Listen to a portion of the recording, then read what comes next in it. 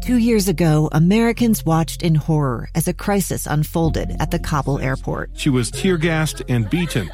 Images of thousands desperate to escape Taliban oppression filled our news feeds. More than 80,000 Afghans made it to America. But the story didn't end there. It was very cold. There was no power, no heat. Who would help our newest neighbors? I'm Andrea Smartin. In Stranger Becomes Neighbor, you'll hear the stories of some remarkable refugees who left their homes and their dreams behind, only to start over from zero. Their only possession was 3 blankets. And you'll meet Americans who stepped up to help them. You want me to come when you deliver your baby. What can one person do in the face of an international disaster decades in the making? That's Stranger Becomes Neighbor. Find us at kslpodcast.com. Follow us on Apple Podcasts or anywhere else you listen. Inside Sources with Boyd Matheson. Well, we want to look at a couple of the stories you may have missed during last night's primary elections. We've talked about some of the Republicans that won, some that lost, why I don't think endorsements are the answer to any political campaign problem. And I don't think they produce a lot of wins in the end. They're more bluster and hype than they are substance. And interesting to look at the Democrats' night last night. It was also really interesting to me to really look at how progressives did in their pursuit. So we often here in the state of Utah, you kind of have the part of the Republican Party, and then you have kind of the establishment part of the party, the more centrist positioning. And the same holds true on the Democratic side of the aisle. There are the progressives, the far left portion of the party, and there's those that are kind of more that mainstream, center left, kind of the establishment portion of the program. And there wasn't a lot of talk about that last night, but I think it's really interesting because there are lessons there, again, across the political spectrum, from what progressives did and did not do, and where the centrists fared a little bit better. Some of the progressives got pummeled in a number of states, and so again, the question comes back to not who endorsed you, but what was the message, and did it resonate, and did voters actually show up to cast the vote? So what do we learn from all of that?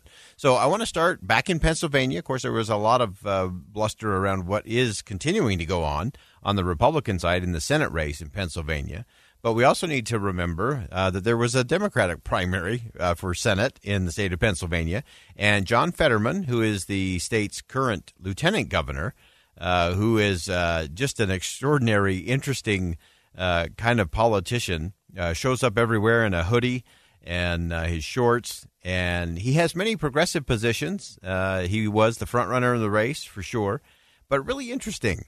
I want you to listen to his recent campaign ad. This was kind of his closeout campaign ad before the election began last night. Also, remember, he had a stroke and a pacemaker installed and won a primary, all in about 36 hours. Not very many people can make that claim. John Fetterman can clearly do that. But I want you to listen. To his final closeout campaign ad. We'll break it down in terms of what it means and what it sounds very familiar to.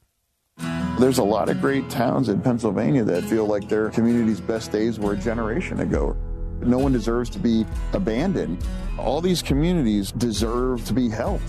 He runs for lieutenant governor, reformed the office, got rid of the LG's mansion, saved taxpayers' dollars. He's a different kind of character, I'll tell you.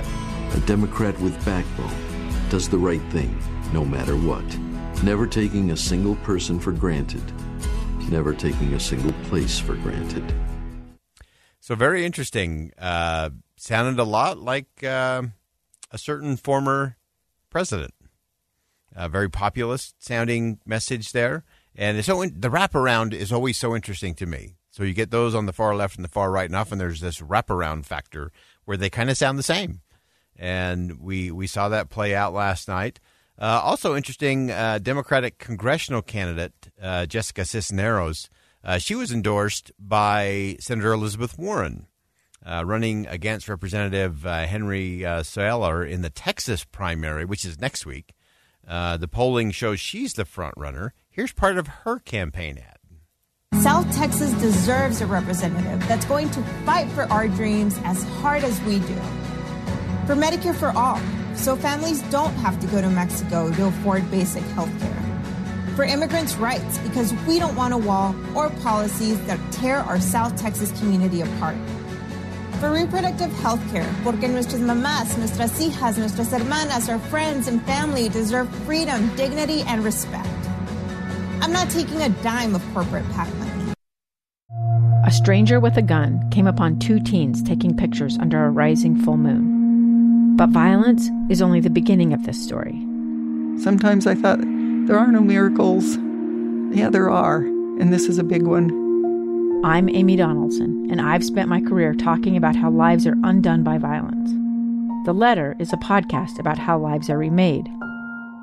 Follow The Letter at theletterpodcast.com or wherever you get your podcasts. So the PAC money has become a really interesting thing in the Democratic primaries across the country. Another one who claims she's running up against kind of the super PAC fighting against her is Andrea Salinas. She's a progressive candidate running in Oregon. She was also endorsed by Senator Elizabeth Warren. Here's her campaign ad. Dad started working the fields. Then Vietnam was his path to citizenship and a better life.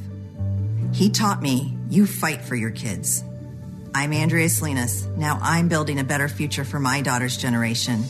That's why I passed the country's strongest reproductive rights law, stood up to drug companies to lower costs, and took on polluters to combat climate change. I approve this message because in Congress, I'll fight for a stronger future for Oregon. Now, Bernie Sanders tweeted out today after a progressive candidate, Nita Alam, lost her run for Congress in North Carolina. He, of course, was congratulatory towards her for a good effort. But it was interesting. Bernie Sanders said that she won the most populous county in the district, so that was a positive, he said. Also called out the super PAC. Said there was a super PAC. Now, again, this would be a Democratic super PAC dumping $4 million into the district against her. She built a powerful grassroots movement. Her future is bright. Again, that was a tweet from Bernie Sanders. So you can see these battles on the left and on the right, the far left and the far right, and then the more establishment left and right is where the battles are just very interesting. And as we move out of primary season and into the general election season, then everything starts to shift just a little bit. One of the really interesting challenges, I think, and one that was noted within the Democratic Party last night was this idea that that the Democrats are chewing people up, that we're creating bitterness inside the party, and that's going to linger. It's going to linger inside Congress, and it's going to linger into the presidential campaign of 2024. That was Bernie Sanders talking about that. And so, again, it's so interesting to see that on the left, as well as we have seen it on the right, that there is this battle between kind of the establishment, the parties, where they are, where the more progressive and the more conservative wings of those parties are, and the battles that they have internally during these primary runs. And so it's always fascinating to me to see how that plays out, to see how the positioning is, to see how much money gets spent. And so, again, just looking at North Carolina, if you just look at the Senate race there, we know Club for Growth dumped in over $3 million for Ted Budd and his victory last night in the Senate race. And then you've got $4 million plus going into a Democratic primary in North Carolina as well. So it's really interesting. The dollars are certainly flowing and heating up, and the campaign rhetoric, I'm sure, will continue. I just hope we can get to vision, we can get to actual plans, and things that we can hold people accountable for, because that's the key to this whole thing. It's not about how many TV spots you can run or how many ads you can place on social media. We have to get to a different kind of conversation. A gun in the face. Then all of a sudden they all kind of lined up. They pointed their guns at me. And this is the point where I thought, I'm going to die today. Started 2 years of horror for an American in Venezuela. They said, you need to give us your phone and get ready because you're coming with us. I'm Becky Bruce, and I spent a year researching and piecing together Josh and Tammy Holt's story about their ordeal in a notorious prison. That's when everything started to turn bad. We had another pound on the door. Boom, boom, boom. And there was the police once again. You can binge all of the episodes of Hope in Darkness on KSLPodcasts.com or wherever you get your podcasts.